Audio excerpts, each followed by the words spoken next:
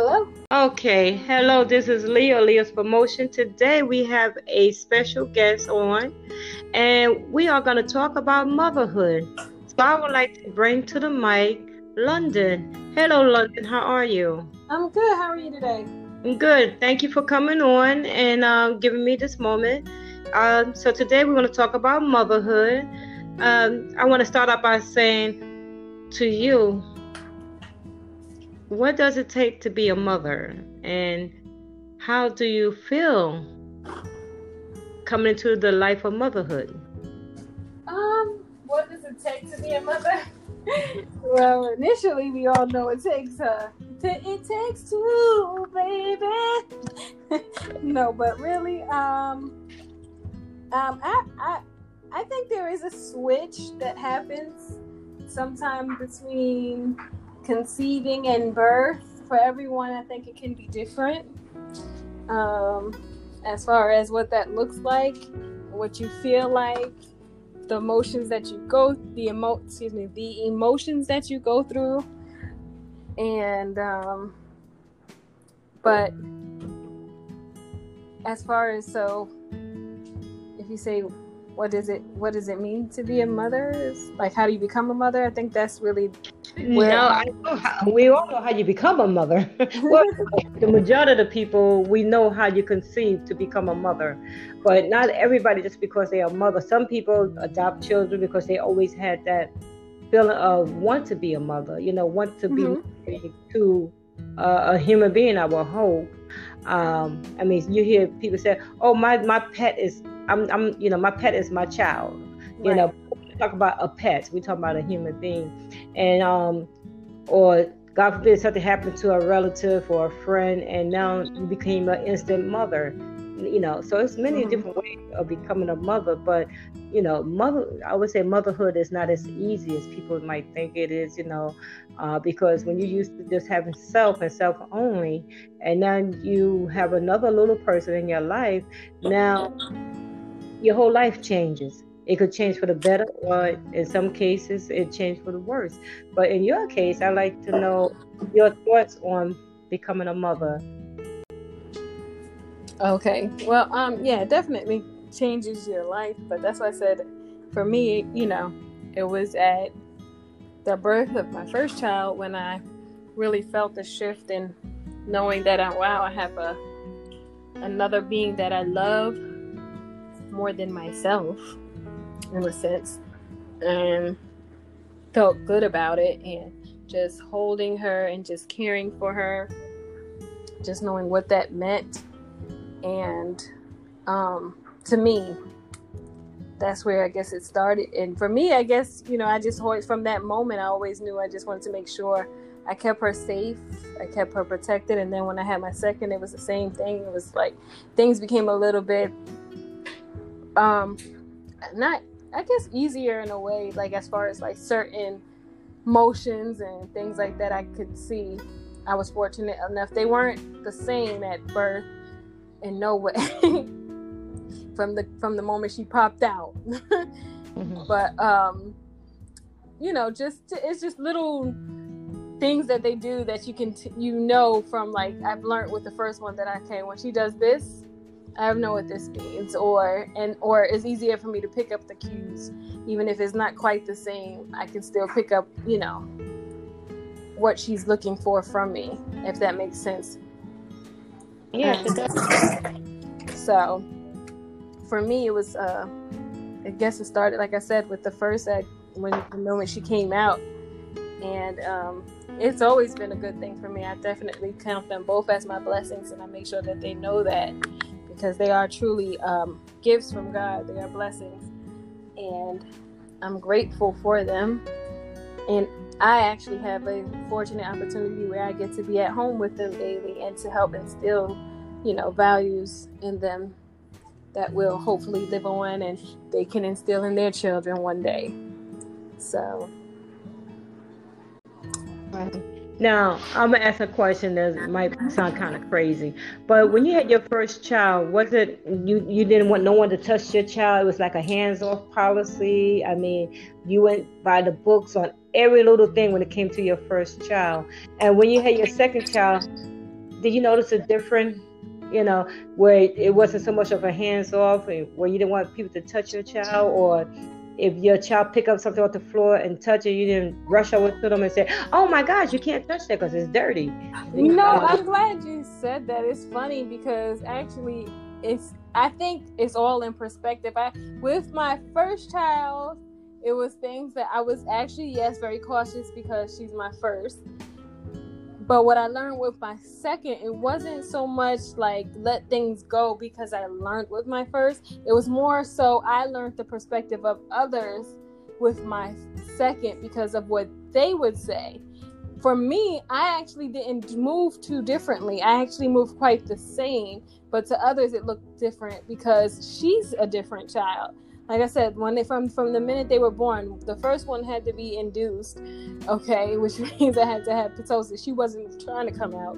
The second one couldn't wait to come out. So from the very beginning, they were two different children, and it took me about a good 2 weeks to really grasp that nature, because at the beginning I was like, even though they came out different, I wasn't really wrapping my head around like, this child is not going to do what the first child did. She's not going to sleep on the same cues. She's not going to respond the same way, even though they look similar and they came from the same parents. But I quickly caught on to that, and the quicker I caught on to that, it was easier for me to deal, to deal with her, work with her through the way she did things. And for other people, it looked a lot like, oh wow, she's so easy with this baby, or she didn't do any of that with the first baby, and this.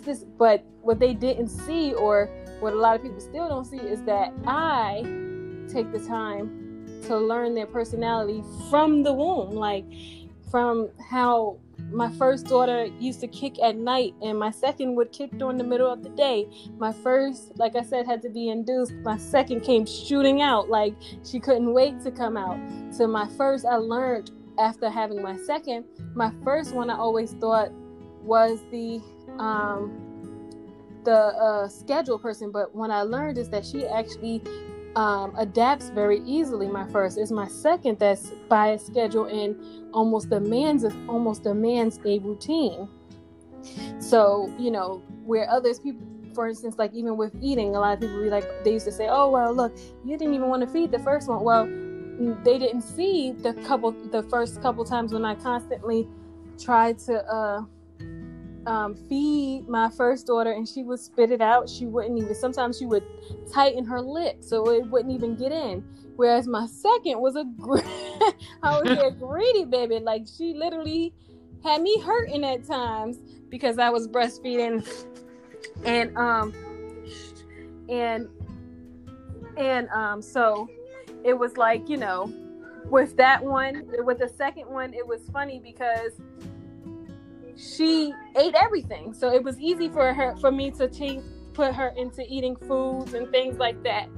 So whereas what other people were saying, oh, well, look, she's eating the food. If you would have did that with the first one, but I did do it with the first one. The difference is not me, it's them. They are different children, and I recognize that, and I fed into those things. So I was able to kind of help, find what works for each child.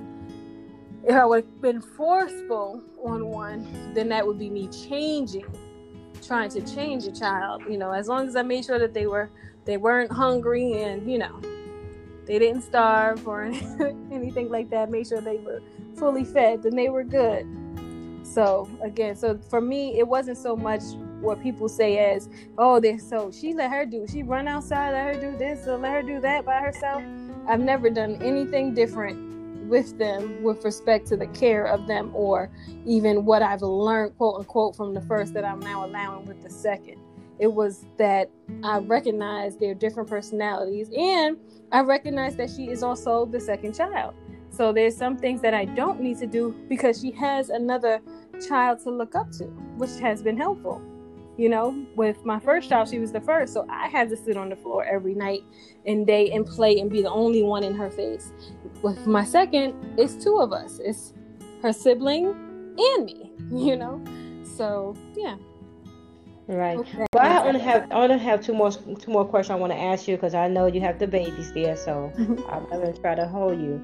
Do you find that they are independent? One is more needing, or they both are very independent? Both very independent. One is more. They're both very independent. One is, I like the saying that one of the church leaders had told me. She was like, one's a boss, one is a leader. And it's true to statement, because the leader is the one that's going to lead you, but beside you, and show you, come on, we can do this together. The boss is just going to tell you what to do. You go over there, you sit down, and don't make me have to come back here again, or we're going to have to handle this. That is them.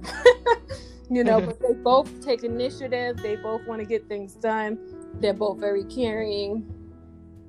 And they very much, I can leave them in the room, and I know when I walk back in there, if I tell them this is what it is, I have no problem walking back in the room and saying that they're doing exactly what I asked, or taking initiative to go a step further.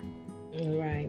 Okay, the last question I want to ask you is, for new mothers, do you have any advice you can give a new mother, or not just a mother but a parent, because people don't understand too, also your significant other, husband, boyfriend, or whoever you're with, they also be is affected by a birth of a child, Right. because like I said, before it might have just been you and that person, but now it's a third person there, or some people have twins or whatever, so you have another child in that household, so sometimes it will cause friction between you and your significant other. So what advice would you give to new parents? Communicate.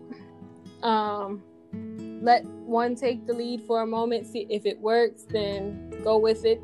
If the other one has, take into consideration each one's advice. Remember that y'all grew up in two separate households, so that means that you may not have the same parenting style. But that doesn't mean that you show that conflict in front of your children. If one is leading with something, go with it behind the closed doors. When it's the two of you, talk about it and move forward in a different direction if you need to.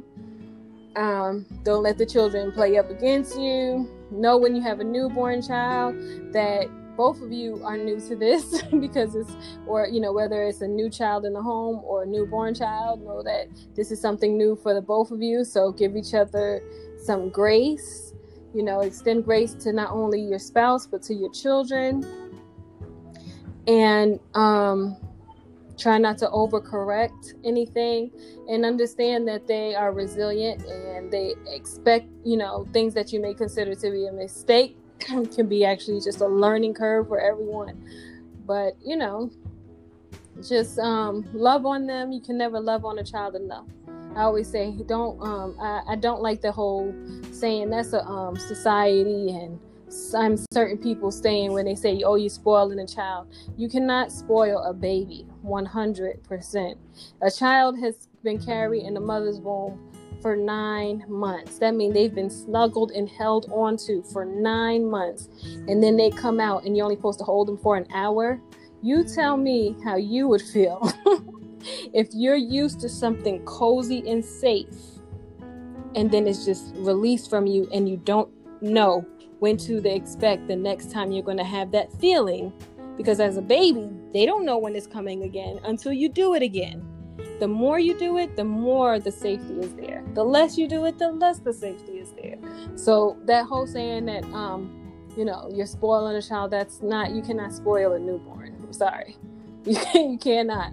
That's actually quite the opposite. If the child is crying because you're putting them down, maybe because it's what's happening when you're putting them down. It has nothing to do with you spoiling them. You cannot spoil a newborn.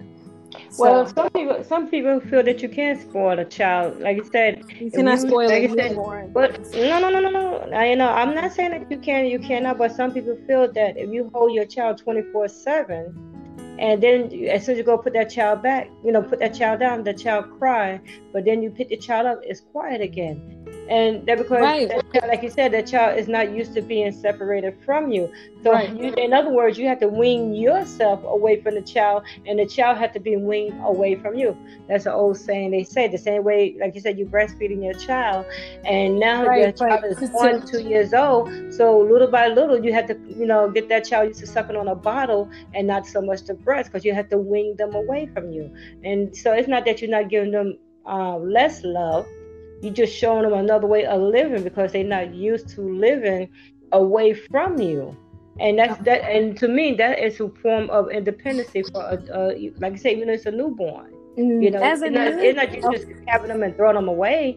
You just, letting them know, okay, now you're in a bigger world. You're not cooped up in one little spot no more. Because you're right, they so used to be cuddled up close to you, but now you have to be able to wing them away from you and let them see they have a lot more space now. Well, I would say that I guess then that would have to be to each its own. However, doctors will tell you, and to me, I stand behind it, that you should be holding on to that child. And I'm not saying that you cannot put them down. Obviously, you have to be able to put them down, but you cannot spoil the child. You're not spoiling them by holding him. That's the point that I'm making. You're not spoiling a child by holding him. And if they're crying, it is because they are feeling removed from something. So, and to say that that's and creating independence at a newborn, there's no level of even wolves do more than that with their own children when they first birth them. Cats, every animal, every species, as far as I mean, there's very few. There are some that don't, but that let them go from the minute they're out of, once they've released them or had them, conceived them, and birthed them. Excuse me. So, the point I'm making is that you can't spoil them by holding on to them, because that's something you ask, like, what should new moms know? That's one of them. That's something that I think that has been, society is pushing children further and further separate from their parents. And I, being a stay-at-home mom, have the pleasure of seeing the benefits of being that. Just that, being able to be there, care for my children, being there for them, and recognizing some of the things that society has said is for them is actually not the best thing for them. So, the same thing with breastfeeding them. They want to hurry up and put them on formula, but when you really do the research, formula is not good for them, and they are looking for women to give breast milk because they know all the nutrients in it. So if you can, not all mothers can, but if you can, breastfeed them for a year. If you can, hold them, cuddle them. Don't allow someone else to get in your ear and tell you to put the baby down. You can hold your child. You held them for 9 months. They need that time to adapt with everything else in the world. The last thing they need is to try to adapt with everything at one time. Okay, but what about that parent who have to go back to work after 3 months or so? Then how would they handle? Okay, for the first 3 months they held that child nonstop, but then they say, okay, my maternity leave is over. I have to return back to work. But now it's hard for you to go to work because every time you try to give that child to someone else, even to the father, and the father said, I can't get the baby to stop crying. Why? Because the father, the child don't feel that love. If the father is in the house, then when that baby is crying, he should be picking the baby up too. Yeah, but the father have to work as well.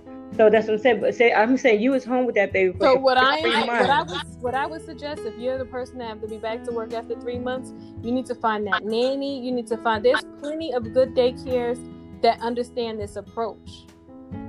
It's a little, for some people it's a little old school, but when I actually didn't go back to work, but when I went to drop my child off at daycare, in church, it was grannies that was in there holding them babies. When I come in there, they still be holding on to them because they still understood the importance of it, even though I was only gone for an hour. So some people would say, well, that's long enough. She could be down on the floor, pay her little to no attention, change her diaper because she was 1, and let her go. But no. All I'm saying, you find someone that can help, that can do those things. If you have to be the person that go back to work, have someone that's has the same ideology, same interest for your child. If that's not important to you and something else is, then you find that person when you go back to work to follow in those footsteps. But the last thing I would want is if I had to go back after 3 months to completely throw off whatever it is that I'm doing with my child. But does that mean that there's none out there that's doing that? No, I just have to do my research to find someone. Whether it's someone that can come to the home, whether it's someone I have to go out to, but there's plenty of it. Okay, that's true. Right. Well, those are the questions I wanted to ask. I would love to continue this segment later on.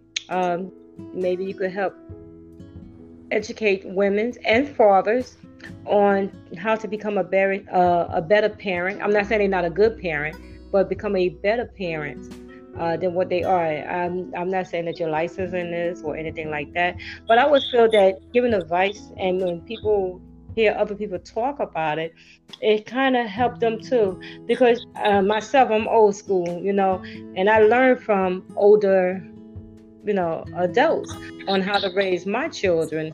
And sometimes, like, the old saying go, take a village to raise a child. And I believe in that, even though a lot of times you turn your nose up and say, oh, they don't know what they're talking about.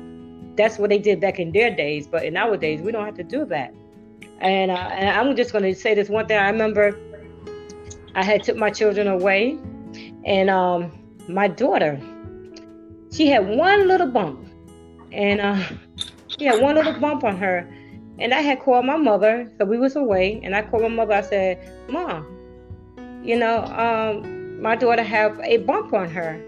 My mother said, go to the store and buy some calamine lotion. And I said, calamine lotion? And I know calamine lotion is for itch and stuff like that, I told my friend that I went to stay with, I went to wait to see. I said, I'm not going to no store. The next morning, my daughter woke up. She had bumps all over her body. And so my friend and I, we laughed, but we ran to the store. We bought the calamine lotion and we put it on her. I called my mother back and said, Mom, guess what? Her whole body is covered with bumps. She said, yes, she got the chicken pox. She said, but she didn't have no fever, no nothing. She said, no, she went through all the stages and this is the last stage of it. And she said, so this would keep her from not itching and scratching them and turning them to sores. But so, see, that's what I said when you say it's an old folk remedy. Old folk know things that you don't know, even though we don't want to listen to them. But if I had listened to her, I don't know, maybe it would have stopped it from spreading. I don't know. I really don't know what would have happened. But just over the phone, I described the bump to her because she told me to describe the bump to her. And once I described it, she knew exactly what it was without even looking at it. So my advice to parents is that take advice from others. If you don't really feel good about the advice they're giving you, get a second opinion, a third opinion, until you feel comfortable with the advice that you are being given. Right. Yeah, I agree with that. I don't think there's anything wrong with taking advice from someone who's been there before. That's what you're asking others to do with me. So I don't think there's anything wrong with that. What I'm just saying is that just remember what you are trying to instill in your children, and recognize that some things that worked in the past don't always work today. But I'm all for definitely reaching out and asking for advice. So I agree with you. Okay. Well, I really do appreciate you coming on. And of course, I'd like to give you the final words if there's anything else you'd like to share. Okay. For me, you have some feedback in your background again. Okay. Not sure what that one was. Okay. Because I'm scared. Mm-hmm. But I would just say for me, above all else, is to put God first. A lot of things that I've come to learn is definitely through prayer and through reading the Word. And there was a saying before, and I was like, it's so true. I said, there is no book that teaches you how to parent, but there is one. It's called the Bible.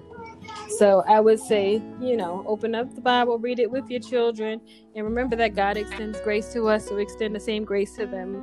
Be patient, be slow to anger, and you'll get a long way with your children. So That Very is all I have.